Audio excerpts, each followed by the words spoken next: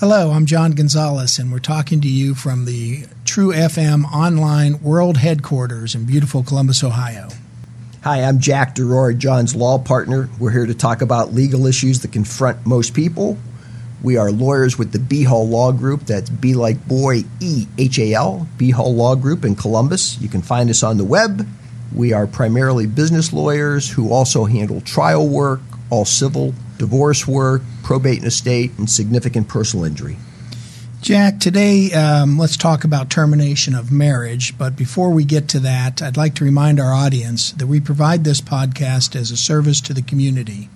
While we try to provide quality information, we're not giving legal advice you can rely on for your particular situation. Why is that? Because legal advice has to be tailored to the circumstances of each case. Nothing we say in a podcast can substitute for the advice you should seek from an attorney in a private meeting if you have a legal problem. So today we're going to talk about termination of marriage, and there are three ways to terminate a marriage in Ohio: annulment, divorce, or dissolution. There's also a fourth way. I had a client, he just ran away to another continent. I'm serious. When you think about annulment, a lot of people are surprised to hear that that's a legal basis for termination of marriage because it also has a religious basis. Well, sure. In the Catholic Church, the process is annulment, and the whole purpose of the annulment is to find if there was a basis for the marriage in the first place. I went through the process, and as a sideline, I used to kind of look down at it before I went through it, but it was a meaningful process. And before you and I prepared for this podcast, I have to tell you, I did not know that there was a civil counterpart. There is, and so if a person is seeking an annulment of their marriage, they could do it for a couple of specific reasons. One, they married and they were underage. If they, at the time, had married somebody that was already married. If you marry somebody who's mentally incompetent, which some people getting a divorce feel is the mistake they made initially. Right. If you marry and it's if the marriage is based on fraud, force, or interestingly enough, if your marriage was never consummated. I don't see a lot of case law on annulments and have not found an attorney yet that has successfully prosecuted an annulment for termination of marriage. Well, looking at those items that you've just cited, I would guess that those are probably some of the same factors that the church uses. You would think so. So the most common way to terminate a marriage then would be by divorce or dissolution. Divorce and dissolution are civil lawsuits. Everything we're talking about today is statutory, meaning it's written down in code in the law. It's complex and confusing at times, but everything is written down, what the judge has to do, what the parties have to do to have a divorce or dissolution. But in this lawsuit, the judge divides marital assets and establishes custody and visitation for children. Well, let me stop you for a second. When you say lawsuit, you must necessarily be talking about a divorce as opposed to a dissolution. Both are eventually lawsuits. So the divorce starts out by filing a lawsuit, and it goes directly to a judge where after possibly a year, maybe 2 or longer, the court has a final hearing and divides the assets, and if children are involved, deals with the child issues. Dissolution is different. In a dissolution, everything is agreed to by the parties up front. Then it's filed with the court, and the court's role is simply to have the parties acknowledge that they've agreed to everything and that they're satisfied with their agreement and grant the dissolution. A dissolution hearing is literally no more than 5 minutes and 5 questions. All right, so a great difference in terms of complexity and time between the two. So when does one opt for a divorce? When does one opt for a dissolution? Well, when you think about the complexity of a marriage, oftentimes it really comes down to, can the parties still agree after they've decided, or one or the other has decided to terminate the marriage? Because all of the issues are exactly the same. You have to divide the debts, the assets have to be divided, the children issues have to be taken care of, and a plan developed for the court. But if you're in a situation where you believe your spouse may be guilty of financial misconduct, then a divorce gives you an avenue to have a restraining order placed on the assets of the marriage. And so those are protected. If you think your spouse is going to, say, terminate a life insurance policy, the court can prevent that. Also, if there's been abuse or neglect or failure of support, those issues can be dealt with very quickly in a divorce setting through temporary orders. So not every case, just because the parties might agree, can be a dissolution, but most cases you can do a dissolution. It really depends on your ability to knock out these issues on your own without counsel, and I assume that that's asking a lot for, let's say, the average 10 to 15-year marriage with 2 to 3 kids. It may be, but what I find is a lot of the people, especially in the middle class, don't have the funds to litigate a divorce.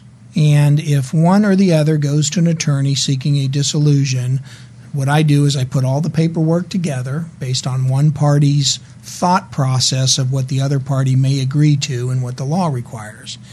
Then they would share it with their spouse and see if they can come to an agreement. I always encourage my client, who's one, either the husband or the wife, to tell the other party to go see their own lawyer and go over the dissolution paperwork to get independent advice. Lawyers can only represent one side or the other on a dissolution. If the parties agree to everything, and that includes complex matters like dividing a pension plan, splitting up a business, those types of asset issues, then it still can be a dissolution. And I think better for just the emotional aspect of this type of a process. Well, I'd like to talk about the emotional aspect in a minute, but first let's talk about assets. Generally, let's talk about how assets are divided in any marriage. So the concept that you start with is what is marital and what is non-marital. So marital is easy to think about. Once you get married, any asset that you develop after that time becomes a marital asset. It'll be divided equitably, and really we think of equally, but not necessarily 50-50, but equitably. So let's say two 19-year-olds get married. They both get nice jobs with corporations. They have pension plans. 20 years later, they decide to get a divorce or dissolution. Those pension plans are probably marital property because they were funded during the marriage. Any debts, any houses, any stock, boats, cars, anything acquired during the marriage would be marital. The premarital property, and this is where a lot of the fights are, might be something like a house that one spouse owned before marriage. That might be premarital. Any stocks or bonds that you might have held might be premarital. And there's a concept in the law that lawyers love, which is called tracing premarital property. And I assume we don't mean tracing it on paper. What do we mean by tracing it? Locating it, going back in time, and finding out where that money came from. A perfect example is if two young people get married and one person on their house that they buy takes premarital money, say $20,000, and puts the down payment down. Again, fast forward 15 or 20 years, and they're getting a dissolution, and they're selling that house. If the lawyer can trace that money back to a premarital account, then that person would keep that $20,000. Then the house, being the rest of it marital, would be divided equitably. So very, very interesting concepts and a lot of litigation over it. Another premarital asset might be, or we might call it non-marital, would be a gift that you received or an inheritance, or if you're in a personal injury accident, you get compensated. As long as those funds don't get mixed up with marital funds, they could keep their non-marital status, and in case of a divorce or dissolution, can be kept by the spouse that had them. You've talked about, I think, everything except for that one phrase that always incurs the ire of the husband, which is the word spousal support. And I think this is where you might find it appropriate to explain why you said assets aren't always divided equally but equitably. Can you tie those two notions together? We can, and let's back up a minute. So either spouse, and it doesn't mean male or female, could have a support obligation. The first one you would think of is if you have children, you have to, as parents, support them until they're adults. Usually, if there's a income inequity in a marriage, the spouse with the higher income would pay child support to the other spouse. That support is dictated by guidelines. Okay. Child support guidelines are written into the code, into the law, but based upon how much each parent has time-wise with the child, that support obligation may be modified. But it starts off with a readily calculable equation. Yes. If you give your attorney the income levels for both spouses and some additional information about health insurance, those guidelines can be calculated. Then you have spousal support. This is the support that one spouse gives to the other, and there are no guidelines on this support. And in my experience, each domestic judge tackles this issue a little differently. But the concept here is that after all of the assets have been divided, the parties during their marriage had established a certain standard of living. The court will now look at that standard of living and determine if one spouse needs to pay the other spouse compensation to equalize the standard of living. And it may only be for a few years. Maybe if one spouse needs to go back to college to get a degree because they put it off during the marriage or while they were raising children. Permanent spousal support could attach for a marriage of long duration, which, by the way, the law defines as more than 20 years. So you do have situations still where one spouse may be paying another spouse spousal support permanently. Let's get back to child support because I hear about guardian ad litems. Why don't you tell our audience what that person does?